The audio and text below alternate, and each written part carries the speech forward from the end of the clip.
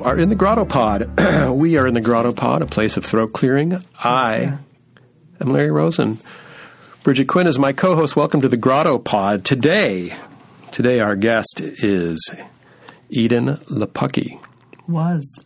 We're in a little change of pace here. We're recording after Edan spent a very pleasant, dare I say, glorious hour with us. She never once complained about the heat. She didn't, and it wasn't just because of her kicky new hairstyle either. Oh my God, her hair! I want to cut my hair now. It was cute as can be, and she. Let me say this about Edan Lepucki, New York Times best-selling author, author of California, which was a New York Times bestseller, which we'll discuss, we discussed at great length during the podcast, and Woman Number 17, which is being released the same day as this podcast, May 9th. We feel Kismet. Really psyched about that. Because you know what? I do think, even though, it's really hard to have your second novel come out when the first one's been a big success, I loved Woman Number 17. I thought it was a great read. It was fantastic, and I give it my highest praise. It was very easy to read, hard to put down. I think there is no higher praise. And because it was hard to put down, there was a little bit of a snafu to start today's podcast, which is why we're recording this afterwards. We're so pro. We're such professionals. Normally we're here with plenty of time. We record the intro. Yeah. We go get the person. Yeah. I was late. No, I wasn't late. I thought the recording was an hour later. I would have been here on time, however, had I not been engrossed in Woman Number 17 and thinking, I want to get this done, and I didn't get it done, which is too bad. But I will give this to Edan Lepucki, famous, which we'll talk about why in a moment. Very gracious. Didn't mind that we were late. So easygoing, even though she has to be in the East Bay to pick up her daughter from school. That's the kind of thing that used to just stress me out to no end. I would have been looking at my watch constantly. Didn't look at her watch once. She was like, nope, I just have to be done by this time. And then she was just in it. You know what? She's done a little bit of press, I'm guessing. She's done a little bit of press. It didn't feel stiff that way. One of the things we talk about, there's my phone ringing, and I don't know who that is, so I'm just going to hang it up. Isn't everyone you know here? For the most part. Everything matters. One of the things we talk about on this podcast is something that happened after Edan's first book, California. I'll let her tell the story later, but the upshot is she received a ton of publicity in a very short period of time. And are there people who don't know the story of California? I didn't know the story of it before I saw her introduce Ethel at a reading. For Ethel's The Weight of Him. Yeah, for Ethel's The Weight of Him launch party. So we talk a lot about the challenges that brings. When you're not expecting it. Like to go from debut novelist.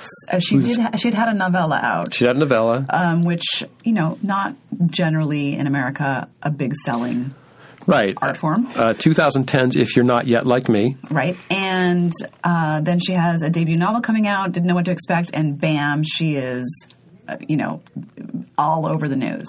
Yeah. And, and she had some issues that she speaks of feeling like, well, am I worthy of this? Because it was kind of a fluke, really, the way it got. Kind of a fluke. It was a fluke. It was literally the hand of God reaching down from heaven. And Stephen Colbert, who is Catholic. Right. And God, in this case, taking the form of Stephen Colbert. Correct. But, imagine someone plucking your book from obscurity and holding it up to their gigantic audience and not just showing the book, not just showing the cover, but saying, buy this book. Not just once. It was a campaign, basically, that he put on. And so we talk a lot about how that felt and moving forward, how it impacted writing her second book. And just really, Edan, she's a pro. She is. We'll talk a little bit about how she, self-identified as a writer very early. She knew she wanted to be a writer.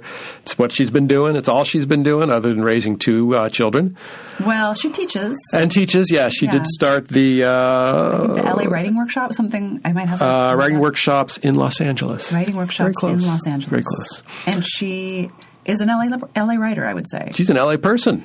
She's an LA person. Unapologetically. Yeah. Likes herself some LA, which is awesome. I know. It's great. It's nice. And, she referenced Joan Didion once in our interview, but the person she reminds me of most is Carolyn C., who I love. I don't think it's hyperbole to say that, it's early. Put it in sports terms, she's played a couple good seasons, but if she keeps this up, I could see her as part of the canon of California writers. Oh, for sure. Because definitely California is a character in her books. And then wouldn't it have been prescient to name her first novel California? Yes.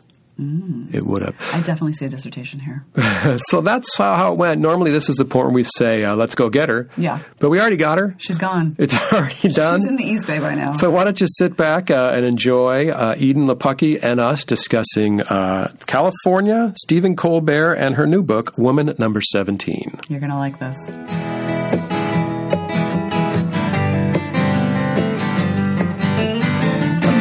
Well, we're recording.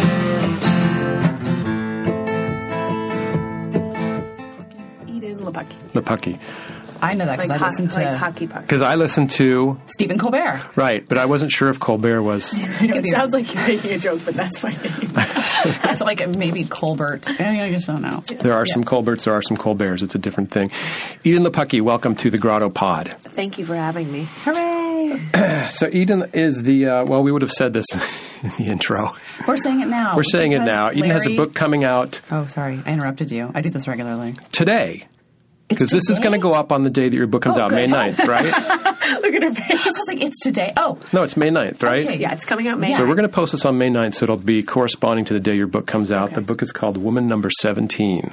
Oh, you are in for a treat. We are going to spend a lot of time talking about this book, but before we get there, we want to start at the beginning. As one will. As one will, but I don't necessarily know if I need to go back to the womb. Why not? Well, every man has it. Remember Woody Allen used to say, I have a desire to go back to the womb, anyone's? Okay. That's so disturbing now, given current context for that quote. It is true. I don't know what to say. So you're sort of getting our intro with you in the room. So this is what we need to say, is that we're so pro, generally, and yet we sort of messed up the time. So we did not have a chance to record the intro ahead of time. So we're going to record the intro after our interview. Right. And as I said before, we could have started on time, yet I was late because I was reading this book that I couldn't put down. It's true. This called is not Woman Number 17. No, it is not blowing smoke. Thank you. I would say that my experience so far, and I'm about halfway through, my experience has been, you know, when you go to see a band or comedians and you see the opening act, you're like, oh, they're pretty good. But I came to see this band, you know.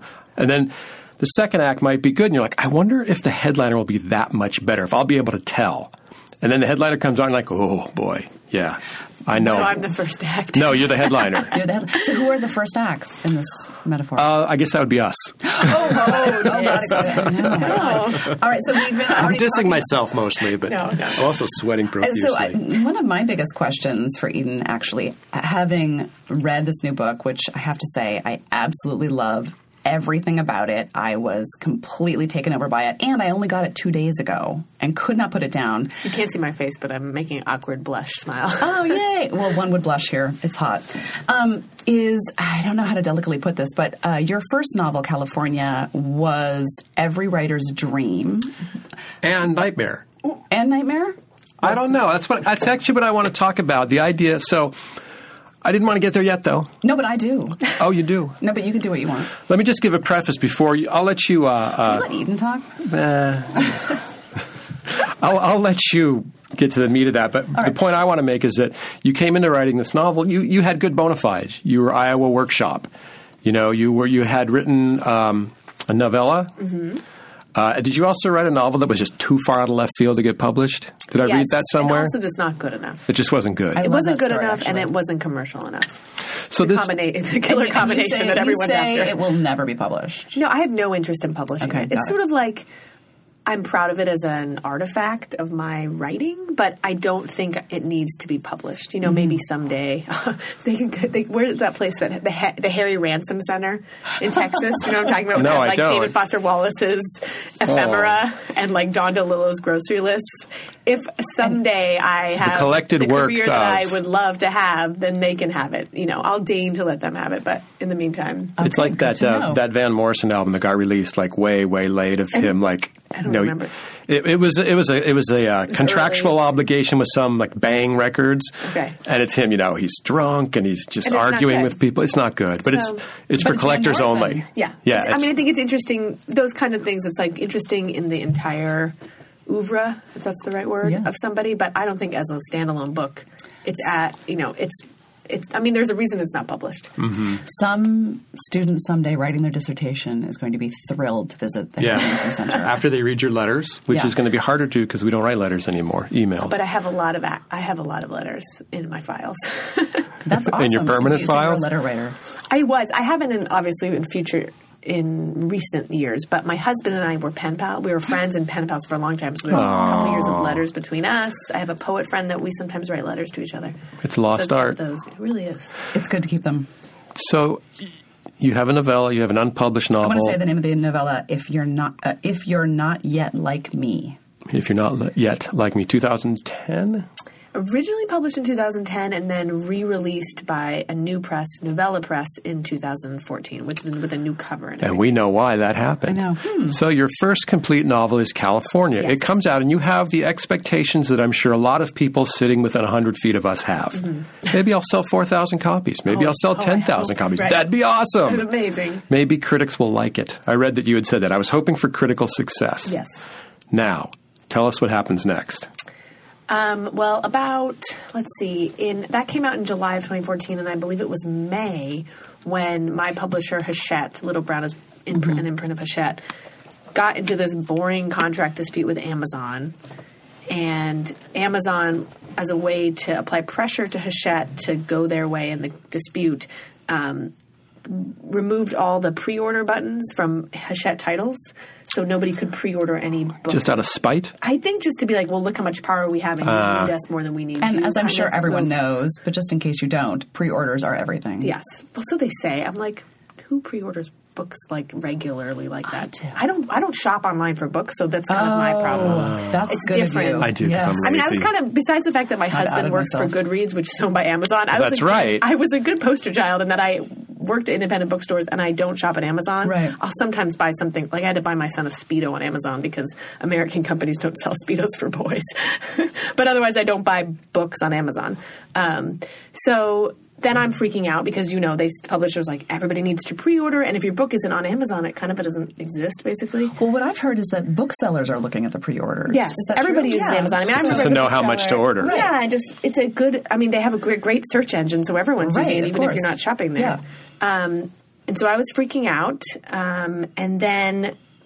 By some amazing, I am a lucky person. Okay, hold on a second, though. You said you were freaking out. So at this point, you're just like, it's just not going to sell. Well, yeah, you go into it, you're ready to do everything that everyone asks of you. And I was pretty happy about how the book was doing by then. It had been on some summer lists, and I felt like it looked really good, and I was excited. I mean, it didn't have any, star reviews, pre-pub, Publisher Weekly reviews, but they were all positive. Except Kirkus called it flabby, which was really weird. You'll never get it when they call things flabby. It had an extended metaphor about flabby, like a fat metaphor. But I was like, it's not even about weight or body issues, so it seems weird to have this metaphor. Anyway, I digress. So I felt good about it. You're in the right place. But then I was like, okay, so I'm doing everything I'm supposed to do, and then this could actually totally derail my entire career. And I saw other authors whose books were coming out before mine. Their books were really suffering. Books I thought would have been much bigger. Mm-hmm. I remember Megan Abbott's book was coming out, The Fever, and she's a terrific writer of a literary mystery sort of books, often about teenage girls. Anyway, I remember her book was coming out, and I was so pissed on her behalf. I was like, her book's about to be out, and you can't get it on Amazon. I would be so flipping out. It's terrifying. And now you have skin in the game too. Yeah. So. And there was another author whose books were affected too. Yes. His name was Stephen Colbert, who was published by Hachette. Yep. And so he decided to make something of it on his show, and he decided to have Sherman Alexie come on, because I guess Sherman has been on his show before and is really, as you know, charismatic, telegenic. So funny. Such a great speaker. And I think, and also Sherman Alexie is published by Little Brown, so he could they could have a conversation about it, and they decided it would be good if Sherman Alexie promoted a book on Colbert that you could not order from Amazon. And what's really funny is he had decided he was going to promote two books. One was a children's book, and I, to this day, don't know what that book was. Mm-hmm. And the other book was going to be my book. And they told me this, and then at the end of the day, they said, actually, they decided to just promote the children's book. And I was like, oh. And then they called me the next day, and they're like, no, they're not promoting that book. They're promoting your book. And so it was like this roller coaster of emotions. So you knew ahead of time. It wasn't a fluke. It wasn't a total shock. No, I knew 24 hours that it was going to happen, and then I knew about 10 hours that it was going to happen. But even at that point, I was like, they might not say it. I mean, you never know. And did you know I mean, you were familiar with the kind of shtick Colbert was doing, yes. So you knew he could be standing on a table screaming. Yes, I knew something was going to happen. And then my publicist was in the audience and was like, they definitely announced it's definitely going to be on the show, but you can't tell anyone except like your mom. So it happened, and it's really a bizarre moment to have your name said aloud by two famous people. And then my book was up there. I think my photo might have been up there. Your photo was right up there. next to it. Yeah. It's so crazy. And all I could think of was... You watch that footage too? Oh, yeah. I remembered when it happened, vaguely hearing about it, but this was the first time I watched it. And all I could think about was Edan had a novella out before this. Yeah. Like, just how shocking that moment from... a publication to being on Stephen Colbert, like that's... And that's really the stuff I want to delve into, but go ahead and tell what happens next. So then I've told this before, but I really was like, oh, they're going to sell like 400 copies. There's no way to know. No, I think I said 40 copies, and my husband said, 400. And then they had sold like 2,500 within 2 hours or something, and it just got crazier. And it really, what's actually the most scary thing that happened was that I realized how little all the other publicity was adding up to. It was like the ultimate viral video. Yeah, and then suddenly I was, and you could tell when the publisher's like, you're hot shit suddenly. Like, we want to have a call with you and the blah, blah, blah, blah, about how we can leverage. You're like, oh, yeah, we need a call. Ooh, yeah. And you put your agent on now. I was like, oh, yeah. So it was just a really, it was so surreal. What struck me as so disconcerting on a certain level. Well, the opposite side of that was I was so stoked for you, thinking, oh my God, career made, what a great thing. And it's a great book, so people are going to be reading it. But these are all people who are buying it only because someone told them to. Because he made it a campaign. Right, and he just said, let's show Amazon up. Let's put this on the New York Times bestsellers list. So did you worry? It could have been a repair manual. Yeah.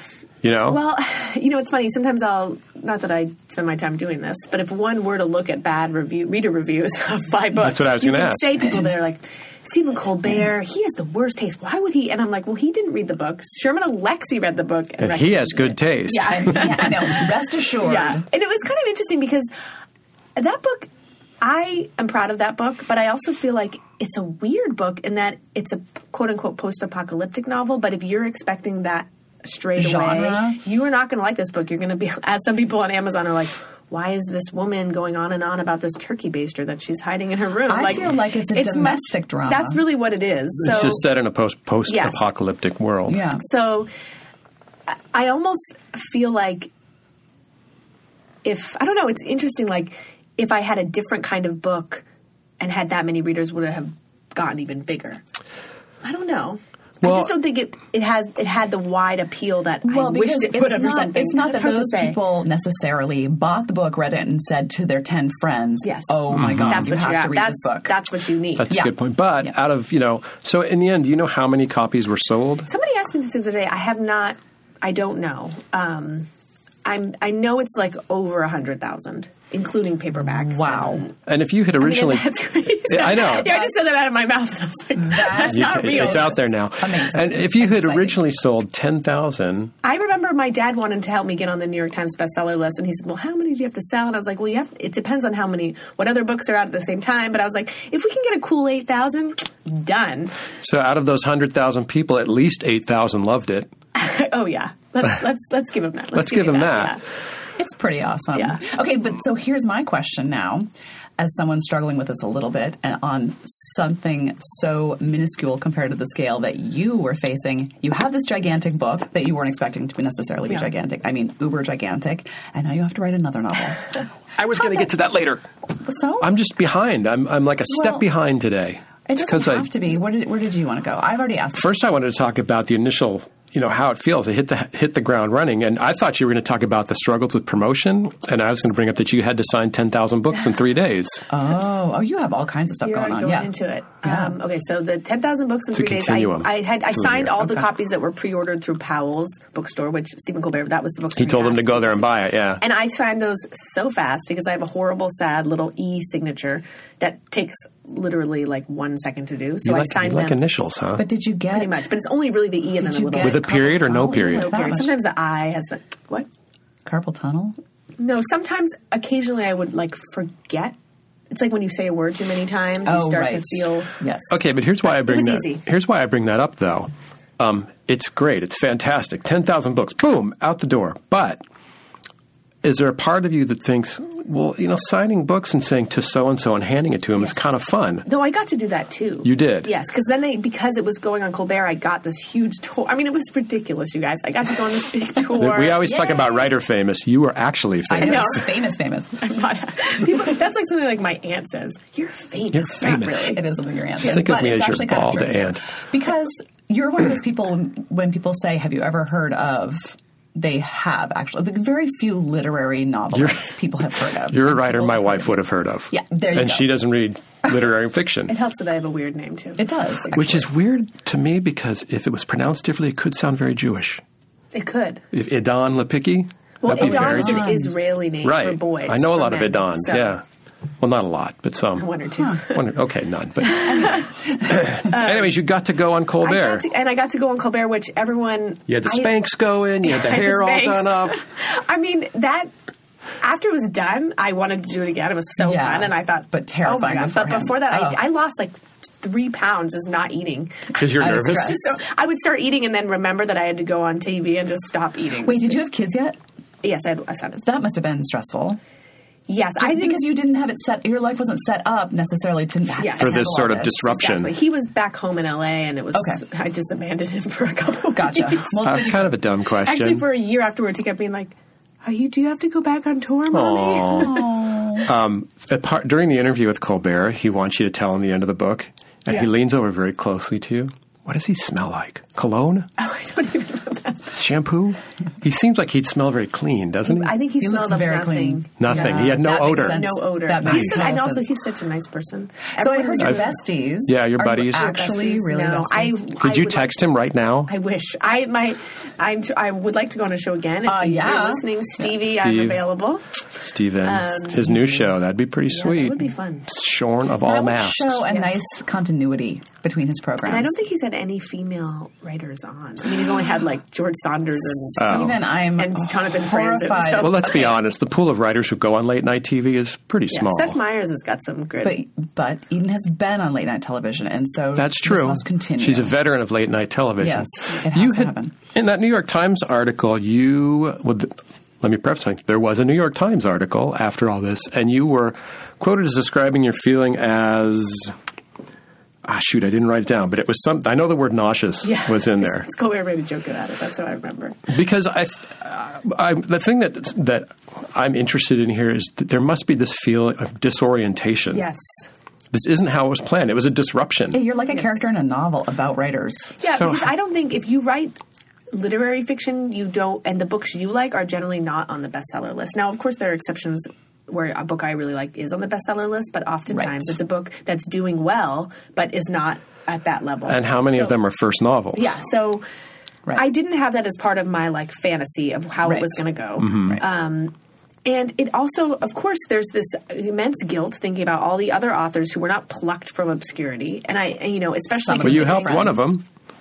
Didn't you? Yes, Stephen. Of course, his name. Stephen Eric Clark. Sweetness number 9. So I was able to pay it forward, as they say. But just like this general idea of why me versus any other writer, and so I was really trying to support my other fellow authors, and everyone was very supportive. I never felt. I mean, I'm sure somebody was talking. You weren't targeted. Shit about me behind my back, but I've never heard anything bad about you. That's impossible. No, I feel almost disappointed. That means I'm not pretty enough. Damn it! You got to up your game. No, really. No, but as soon as you said that, I had this moment of shock, realizing I've only ever heard good things. Well, I try to be nice. Yeah, I think. Well, suddenly there's a responsibility. Yeah. Especially if you feel like it's, I'm not going to say unearned, but I mean, you feel I really didn't do anything. I mean, I wrote the book and I worked hard, but everybody writes the book and everybody works hard. So it wasn't as if I felt like I did more. I just simply got totally lucky. Walking 4-leaf clover. Yes, that's me. And then, of course, I was like, well, I want people to feel like I deserve whatever I get. And I didn't feel like people were saying I didn't deserve it. But, of course, there's a part of me that thinks, you wouldn't get this if Stephen Colbert hadn't said your name. And so then that's always like the shadow of it. Right. But I did a pretty good job, I have to say, of just enjoying the ride. What happens the next time you sit down to write? Well, that is my question. What's That's really funny where is you were going. most people have been really worried about me. Like people will say that question of so now you had this incredibly successful first novel. What are you going to do now? Like, aren't you so paranoid that that's never going to happen again and you'll never live up to it and you'll be disappointed and blah, blah. And I actually had started Woman Number 17 way before any of this happened. That's good. And I always urge people, that's my biggest piece of advice, after you get that book deal, start that new book. Or as it's out for agents, start the new book. So I had over 100 pages. Woman Number 17 was already whatever crazy book it was going to become. So there wasn't a moment when you sat down and went, okay, this needs to be commercial. No. Well, that wouldn't be, in my mind, that wouldn't be my fear. My fear would be not that it has to make as big a splash, but it has to be artistically great. It's got to be great. Right? You can't have the sophomore slump. Felt and that maybe felt not unearned, but a surprise that you weren't expecting, and you need to prove, I've got it. Yeah. That's twice that we've said unearned and then very quickly said, I don't want to say unearned. But I just want to say I really loved California, and I freaking love Woman Number 17. I think it is a fantastic novel. I'm really proud of it. And it's very different from California, and I'm just glad that it was already in the works. But that explains California a lot, that you already had it going. Yeah. And I have 75 pages in my new book. Or so 68. Smart. 68, approximately. It's like saying your weight. Women always know exactly. I'm trying to get to page 75. Not just women. Okay. Well, that may be true. Can I say one more thing? And you can say as much as you want. I've already told Eden this, but the book reminded me, just in an elusive way, of one of my favorite books, The Handyman by Carolyn C. Which I haven't read. I know, and I'm kind of thrilled to hear that because now you get to read it. That was it. Feeling. That was it. And now, is it the... love that writer, and that's now, I unfortunately didn't read California, but I'm reading this, and it's about California. Mm-hmm. And Carolyn C. wrote about California, too. Wasn't she a favorite daughter? Yeah, I mean, she also taught at UCLA. I know that you don't exactly teach at UCLA, but you kind of do. I think you're going to be amazed when you read her work that there is something in the water, in a way, because you haven't read her. That's incredible. I was telling her that I had picked up 2 Carolyn C. books just this last weekend, and I opened them and I read the openings, and I thought, I think she's an influence of mine, but I haven't read her before. But maybe it had filtered down through someone else. I was saying, I know a lot of writers who really admire her work, and so obviously they are influenced by her, and I'm influenced by them, so there you go. So... should we get to the new book? Are you ready to get to the new book? Yeah, I mean that was my biggest question about the new book was, how did you not let artistic anxiety take you over? And even if you had it started, I could use advice on that yeah, no kidding. Score. Even those of us who have not yet published novels could use that advice. Everybody can use that advice. I think I suffer. I mean, everybody suffers from that, right? This notion of I'm just horrible, and why do I have the right to say to publish a paragraph, let alone a book? I'm pretty a day at a time, just get the words down workhorse, which doesn't really leave much room for what does it all mean, and who am I, and am I good enough? I think, considering the book is about mothers and daughters in some ways, my mom is kind of like that, where she's this incredibly efficient machine. She'll make an entire meal in front of you, and you don't even see it happening. Sleight of hand. Yeah, it really is and there won't be any, the kitchen is just... But that's another generation of women. They are amazing to me. But then I go to other people's houses and I'm why is your mom so messy? Where is your efficient machine? Oh, okay.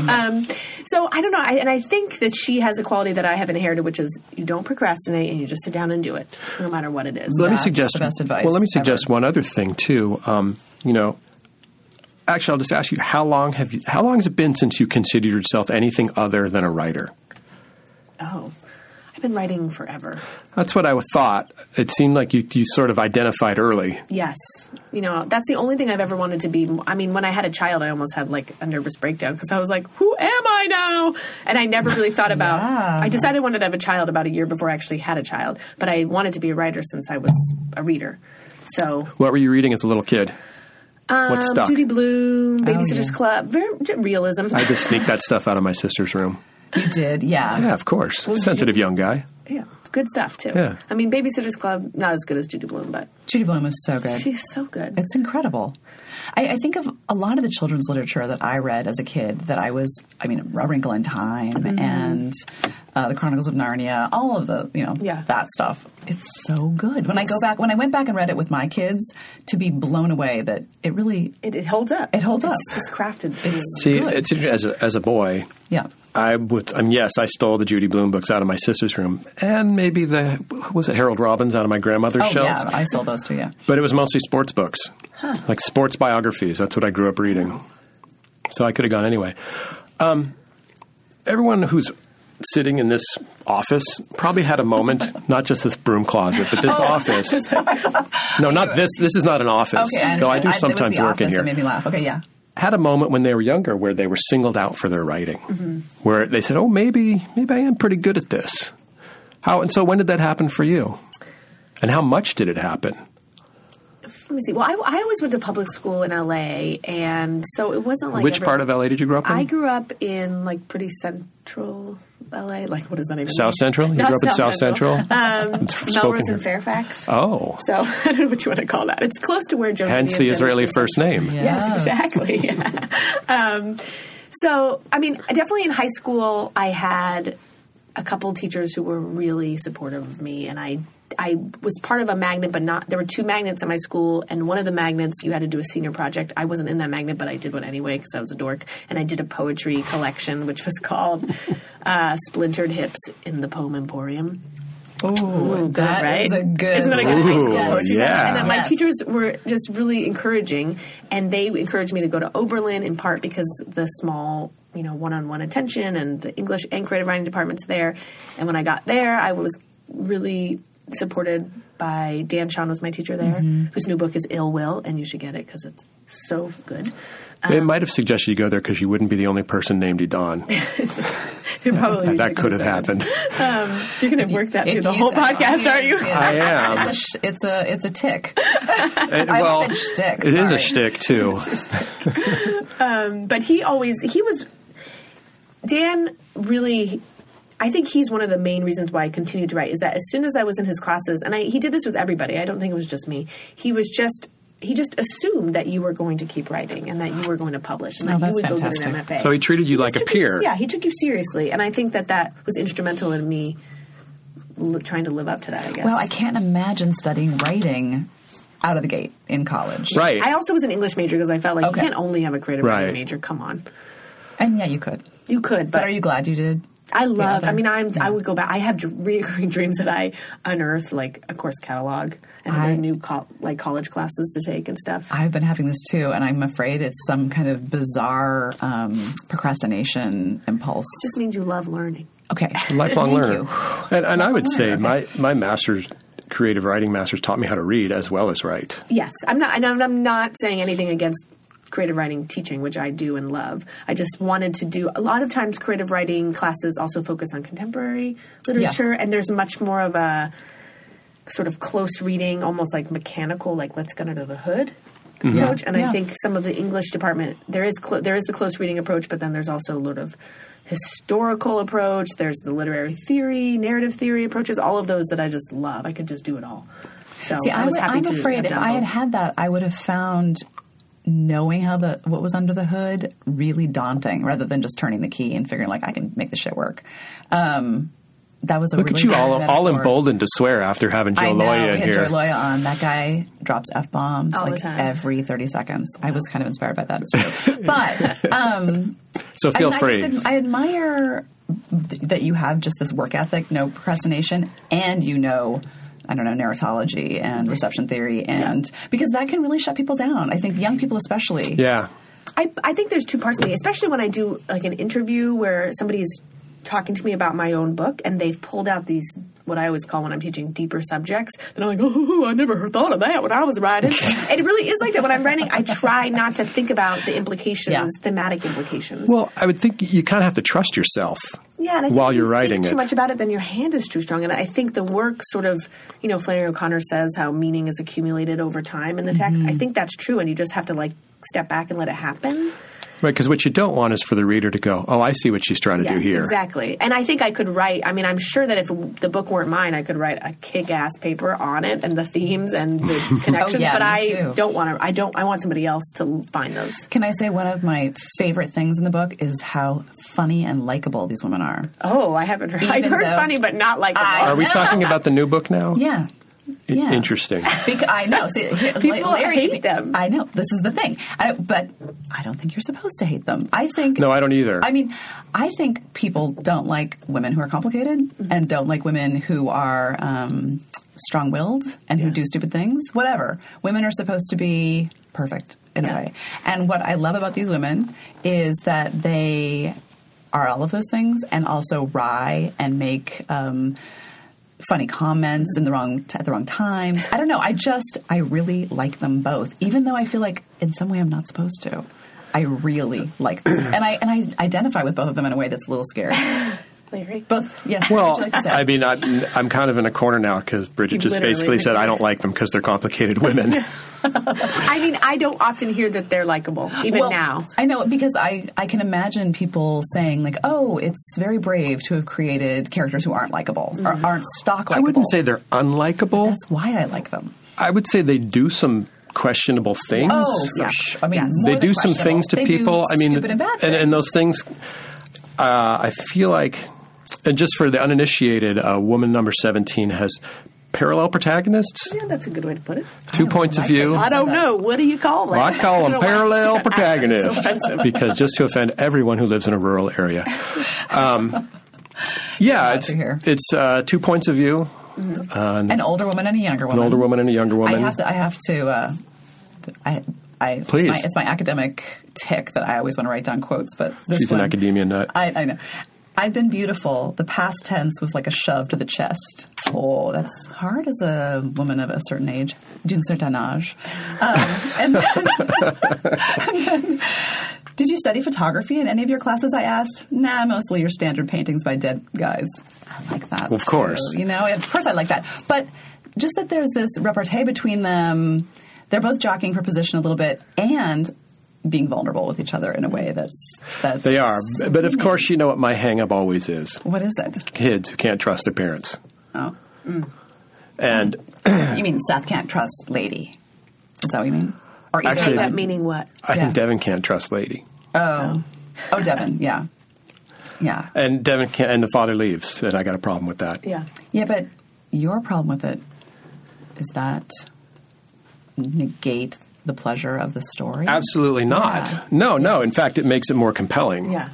I never think about, it's interesting. I don't think anyone, maybe they do sit down like, I'm going to write a likable a hero. Right. That seems like a script writing. That's old school. Yeah, but I think there's some subtler impulse to always want to, I don't know.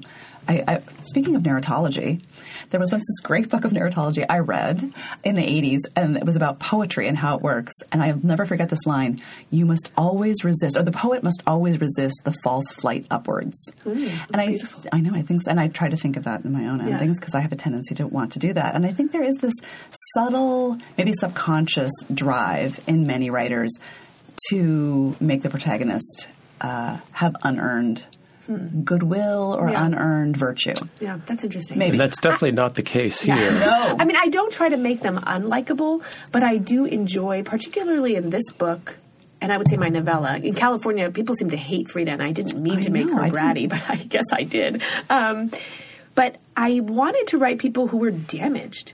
I think damage and doing damaging things is so compelling, and also I wanted to make them vulnerable so that you at times identified with them, at times were appalled by them, and then at times sort of understood.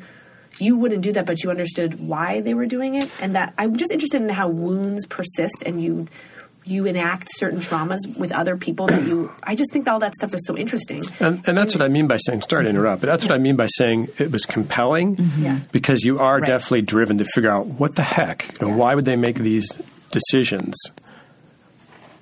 Silence followed what I said. Yeah. Well, I'm just thinking about how enjoyable it is to watch people make bad decisions. And it's funny because sometimes I'll read reader reviews. It sounds like I do read a lot of reader reviews. I have to admit. I look at them. I'm interesting. I am interested in them. So many people say they don't. I know. But I think as other people grew up in families without any criticism and they can't handle shit. Yeah. Or do you think they're lying? Or they're lying. I usually, at a certain point, I'll only look at the higher rated ones. Yeah. But for some miracle, this book is getting really good reader reviews. And so I'm sort of fascinated by it because even people who don't seem to like the characters can't stop reading. Yeah. And some people are like, these are the weirdest people. And I'm like, are they really that weird? See, and then I start to question my no. own upbringing or what they I find do. them so identifiable. Oh, yeah, no, I didn't consider them weird. Yeah. I find them very, like, always to the point of, oh, yeah, in a different lifetime, I was asked in a certain way, many aspects of her or lady. Mm-hmm. What do you think of the character of Los Angeles? Oh, well, I love L.A., as you know. I think that's clear, but you also don't. You don't like Berkeley. I know, and I hate Berkeley. I love to hate Berkeley, though. Berkeley is so fun to hate. You do a very good job in Berkeley. But the part of LA that I write is actually where my mom lives, and I hate it so much. She lives in the quote unquote Hollywood Hills adjacent, and as my brother says, it's where garbage people live. What did that used to be called? I don't know. It's off Sunset Plaza, so it's not. It's like west of the Hollywood Hills, but it's north, so it's not officially in West Hollywood, but it's above the Sunset Strip. And it's just this non-area where there's just people with money and no taste living up there, and it's gotten worse over the years. So my mom's lived there since like 1991, and in the last few years, people have been like renting the houses out for parties, like parties, and like people just tear down a house that's totally like the house will be for like $5 million and have all new everything, and somebody will buy it, tear it down, and build a new house, and then sell it for $8 million. And you're just like, but there's no sense of community. It's just a really kind of that's what icky but beautiful and strange place. And I was like, I want to write about this someday. And I never felt. My parents were divorced. My dad lived at the bottom of the hill. They were sort of in two different social classes, and I never really felt connected half the time to the place that I lived. I lived in the hills, but it didn't really feel like my house. I felt uncomfortable telling people that I lived there because I thought, oh, they're going to just think like I'm this rich girl. Judge. Yeah. But I spent half of my time there, and so I think I never wrote about it, but it was always, I guess, in my imagination. But you're kind of writing about it with Lady. I am now because we're assuming she's not of that time. She's only, and I've gotten, like I said, I'm a little past halfway through. Okay. I just got the book Monday. Today is Thursday. Good job. And I was doing the math in my head. I'm like, oh, she's only been living with money for less than 5 years. Not for very long. Yeah. And it's giving her anxiety. Yeah. For sure. And I think that's part of her kind of crisis of kicking. I mean, there's a lot of stuff to the crisis, but she's kicked her husband Carl out. She's basically on this spiral of self-destruction. And part of it is that I don't think she knows who she is. Are you old enough to know people who have blown up their lives? Like, no, I wish I knew more. I'm right at this time in my I can't wait for my friends to know. Well, I'll be like, Lisa sure to blow up her life. Shocking when you see it happen. It's going to happen, right? It totally does. I've been married now. I'm 36. I know. I have freckles, so the skin falls apart sooner. No, not at all. Very youthful. I don't even know how to respond to that. There's a great line in, I think, Visit from the Goon Squad. Jennifer Egan says, like, a man is, like, taking in, like, looking at this freckled teenager, and he's like, she has no idea her skin is going to age faster than everyone else's. And I was like, Jennifer, the truth is hurts. I digress. Yeah, but I've been married since I was 25, which seems like a long time to be married in this day and age. I agree. But so most of my friends are only now or the last couple of years getting married. But so the demise is upon at least one of them. It can be shocking. And it's people that you would never expect. Yep. It's probably going to be me. It might not be you. I wrote the book, so it won't be me. Yeah, right, you just wrote it out. I have to say, once you experience some levels of this, like you realize there's something in the human psyche that will get to a point in their lives where they're just going to detonate it. Yeah. And I've seen it enough times that it has no logic. It makes no sense. Even the human heart cannot explain. Oh, I think there's logic. The detonation. What is it? Whenever I've seen people do it, it's because one, and we're talking about couples who break up where it feels like a death in the family. Yeah. One thought there was more. Yeah. There's got to be more. And I'm going to go after it. Even if there's nothing, I'm going to figure out if there's more because this ain't enough. But I've even seen it where, and then you just want to go, they leave someone, and this is totally made up, but leave a great long-term relationship, many children, for the ball boy at their, at their club or whatever, because they've decided that is their soulmate. And when actually that's just how they need to feel at that moment. Yeah. It is. Yeah. It's rough, man. It is rough. And there's something in me about Lady's predicament that it's so schadenfreude, but it's like, you talk about unearned. That book is unearned. And you better just crumble. Yeah, so she's on contract to write a memoir about her son. I mean, that's really the catalyst for everything. It's like, now you have to write a story of your life, and your life is a lie. Right. Go for it. Love it. My son is thin, dark, and is hairy. So there were some issues reading that character of Seth, who's 18 years old, thin, dark. And hairy. My husband is he's part of my inspiration. He's pretty hairy, so. Good to know. Larry's hair has come up more than once in our... You don't lose your hair, you just redistribute it.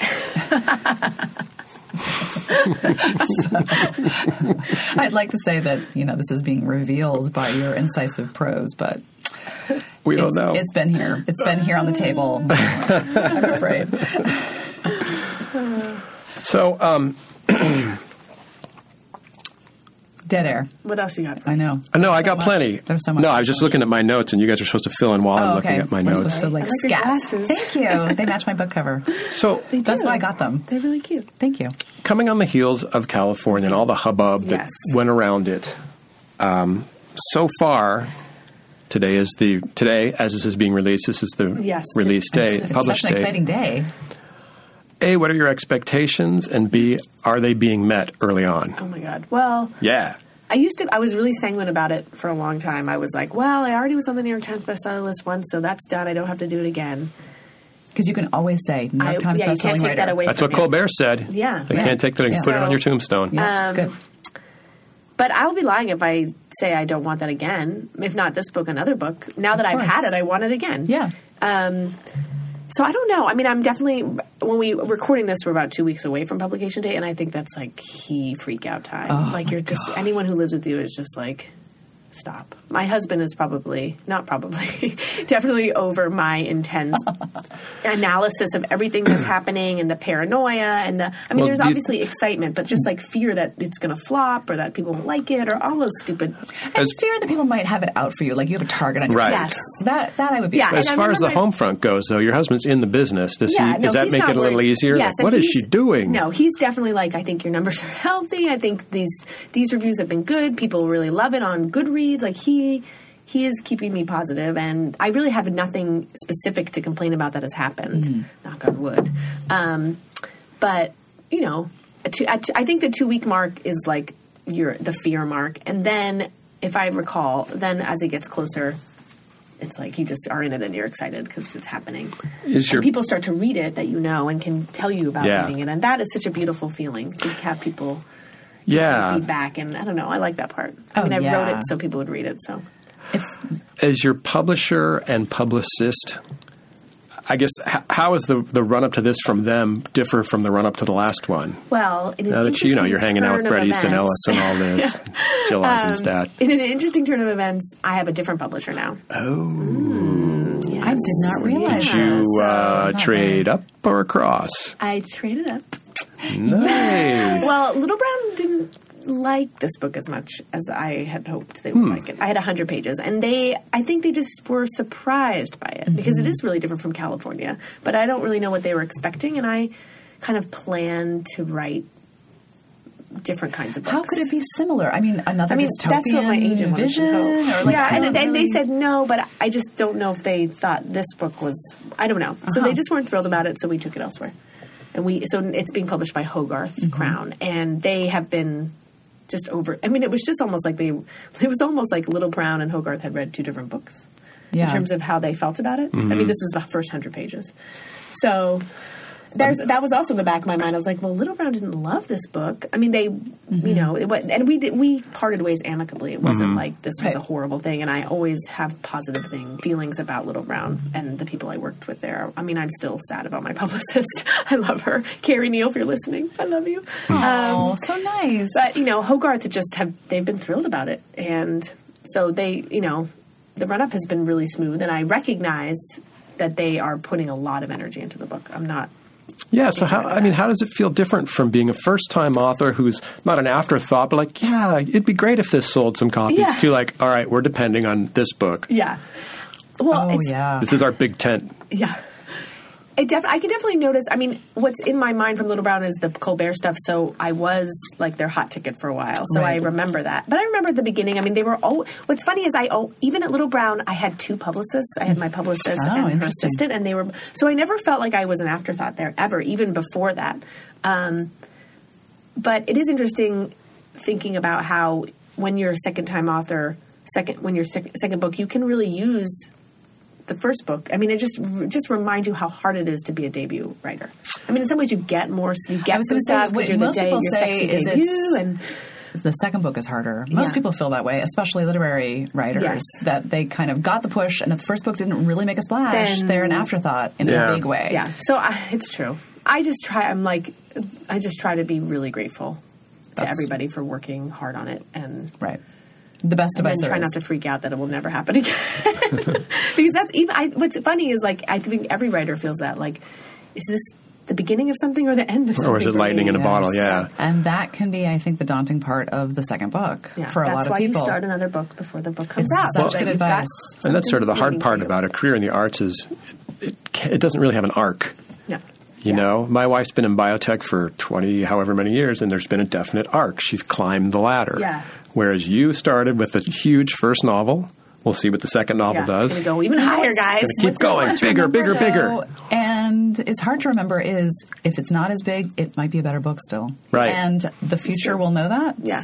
And so it's worth it to do the work itself. Yeah, that's what I keep coming back to. It's like publishing and publicity, that takes a couple months out of the year, and it's a big part of your sort of like psychic energy. Right. But the work is what is taking up all the rest of our time and is what matters to me. And I really enjoyed writing this book, I mean, for the most part. And I'm really into writing my new book, and I feel like my career is long. So, you know, it's one of those things where somebody has a hit, and then, you know, they're publishing good books, and then they suddenly have another hit 10 years later. Like, I think about, like, Anne Patchett, for instance. Right. I'm not trying to compare myself to Miss Patchett, but she had Bel Canto, and then I think she had a couple books after that weren't like huge. Right. And now you look at Commonwealth, and it's like, whew, and also State of Wonder. Right. So it's just kind of interesting to see how these authors just stay in the game, and they're just writing, and they're doing good work. And if you're a fan of theirs, you can depend on them to put out these interesting stories. And it's so nice as a reader to have writers like that in your I don't know, cart. Quiver. In your quiver. I mean, to always have someone you look forward to. What are they going to write next? And Anne Patchett's definitely one of those writers. And you know, and I didn't mean to like put out like an international best-selling author as an example. She was first to come to mind, but it used to be much more, I think, say 20 or 30 years ago, that someone could just have a long career of steady, good books. Mm-hmm. I think about someone like Alison Lurie, who people don't read that much anymore, maybe. But she wrote so many great novels. I don't know. Maybe some of them were bestsellers. I have no idea. Or Diane Johnson, maybe. Mm-hmm. You know, there is something just so noble about doing great work. Yeah. And it really matters to people. Those people matter to me as a reader lot. Well, do you think it's financial? I mean, there was a time when you could make a good living writing short stories. Yeah, I know. And you really can't anymore. And it's changed the arc of people's careers. You could make an okay living being a mid-list writer. Mm-hmm. And I think that time is far gone. Mm-hmm. Yeah, it's true. Shoot, and I was going to I know. Movies? ask you something. Movies. Yeah, is there a movie? Oh, didn't you get optioned? California's been optioned. It's been optioned since before it came out a long time. Mm. It's been optioned to be a TV show, actually. That I could see, yeah. And who knows? It would be like Lost or something. Yeah, it's been optioned to be a pilot. As an LA person, would you want to be involved in that? No, I have no interest. I mean, maybe eventually someday I would be interested in working on something that's not my source material, but I find the idea of adapting my own work, maybe later if they throw enough dollar bills at me, I'll change my mind, but the idea of adapting my prose for the screen, it just seems like, I think it was Annie Dillard who said, like, books that have like a movie, you can see the movie behind them have like a stink to them. Mm-hmm. And I would be afraid that stink to them. Well, I would be afraid that I was writing prose with the plan for it to be a movie. Right. Cinematic prose. Yeah. I mean, I like cinematic prose. I've done it sometimes. But the idea, I have read stuff where I'm like, this person just wants us to be a movie. I have too. You know what I mean? And so I want it to exist first as a book, and then I wholly believe that somebody else could make it into something as a different art form, but I don't want to be the person to do that transition. My favorite movies and television shows based on books use those things as jumping off points and are not faithful reproductions generally. Well, there's a few exceptions. Good books are hard to make into good movies. Okay books make really good movies. You know what's a good book and a good movie? It just occurred to me as I said the statement that I don't like them to be the same is A Room with a View. That's a good movie and a good book. Short stories make good movies. And and isn't that interesting? Not Raymond Carver's short stories, though. But I like Jesus the Son, the movie. That's a great movie. So good and such a good story. And I just saw the I Love Dick, the TV show. Oh, yeah. Is that good? I've seen the first episode, and I interviewed Kevin Bacon for Esquire. It's out now. Hey, so they let me watch. Guess what? That means we are 1 degree of separation from Kevin Bacon. Said that to Shoot. And then you haven't heard that. But before. I was able to watch the second episode, which isn't on, but it will be available by the time the podcast. And that is great. And they have done what you say, is they've taken it as inspiration and taken like the best parts of it and then made it more accessible and more dramatic for the screen, for the small screen. So as we're coming here to wrap up time, but I just wanted to get a sense of, other than sitting in your garret working on your novels, I know you do some other stuff as well. Yes. Why don't you share with us how you fill your time? I have children, and they suck all the life out of me. Yep. I have a 5-year-old and a 1.5-year-old. Wow. It's temporary. So I know. So amazing, though. One day I'll be crying, be like, why can't I have the time back? And right now I'm like, please pass. So I have my daughter twice a week, and I have 3 days to write, and I pick up my son after school, etc. I don't run it anymore, but I'm the founder of Writing Workshops Los Angeles, which is a small private writing school in LA. I used to run it, and then I was the co-director, and now I'm the founder. I'm the director of special projects, which means nothing. Whatever you want. I'm like, I would Emeritus. like to create, I'm like a lady who lunches, who has ideas for things. And then you make it so. Yeah. You work on personal wellness. Yes, exactly.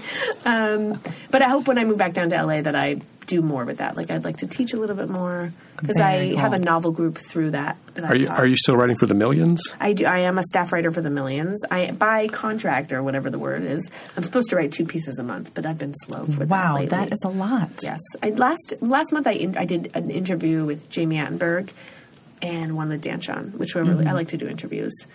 But book reviews tend to take like 30 hours to write, and then they're very painful. Music reviews are better. Movies too. It's so hard to write. I would assume those are hard to write as well. I know. It sounds so hard. I used to do a lot of music, and the hard part is not using stupid words. Because music is almost like food. Like, I can't read restaurant reviews because they use the same stupid words, and music. You can run out of adjectives. Oh, yeah. And you should never cross-pollinate, like call music delicious. I hate that. I call fiction that sometimes. Is that it seems different. Okay.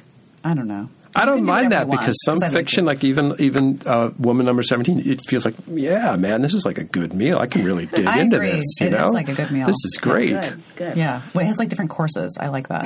Yeah. I don't like to be limited in that. That's about it for us. We're just about out of time. You can tell because what is the temperature in here? It's very hot in here. About 300. I know. Thank you for having me. It was really fun. You get a little sauna action and you know, you have so much you're gearing up for. It's really an honor to have you come and thanks for making the time. Letting me test out. And you are our first non-grotto interview. So it's definitely an honor. Exciting. That's very cool. This is really amazing. Eden, can you tell our listeners how they can find you? You can find me at EdanLepucki.com, EdanLepucki, or on Twitter at EdanL, EDANL. It's with an A. Yes. It's with an A. Which is good. That sets you apart from all the other EDs. Here's your joke time. Here's my joke time, and now you'll find out why. Uh-oh, yeah, here it is. You can follow me at that Larry Rose, and then as soon as I'm done here, I'm going to go post my other podcast, Is It Good for the Jews? You can find us at isitgoodforthejews.com. As for the Grotto Pod, grottopod.com, which we keep forgetting to tell people. Right. That's the new website. I also want to tell people that we need to thank our producers, Lori Ann Doyle, Beth Weingarner, and Lee Kravitz. Thank you. And thank you to Sugartown for the cool tunes. Yeah. Follow us at The Grotto Pod. And you can follow me at BQuintrust. Why not? Do we leave anything else? I don't think so. Email us. Oh, why not? Grottopod. Somebody email us. Nobody emails us. .com. Is email a dated? You know who emails us? Kids don't email us. People at the Grotto. Yeah. Grotto people. You can just email me, It's the world's tiniest echo chamber. Yeah. BQ, take us home. All right. Grottoland, read, write, and just keep working like Edan Lepucki does. All she does is work. Yes, it's awesome. No, she works, she plays, she mothers. Takes care of the kids. She kicks ass. Okay, bye. Bye.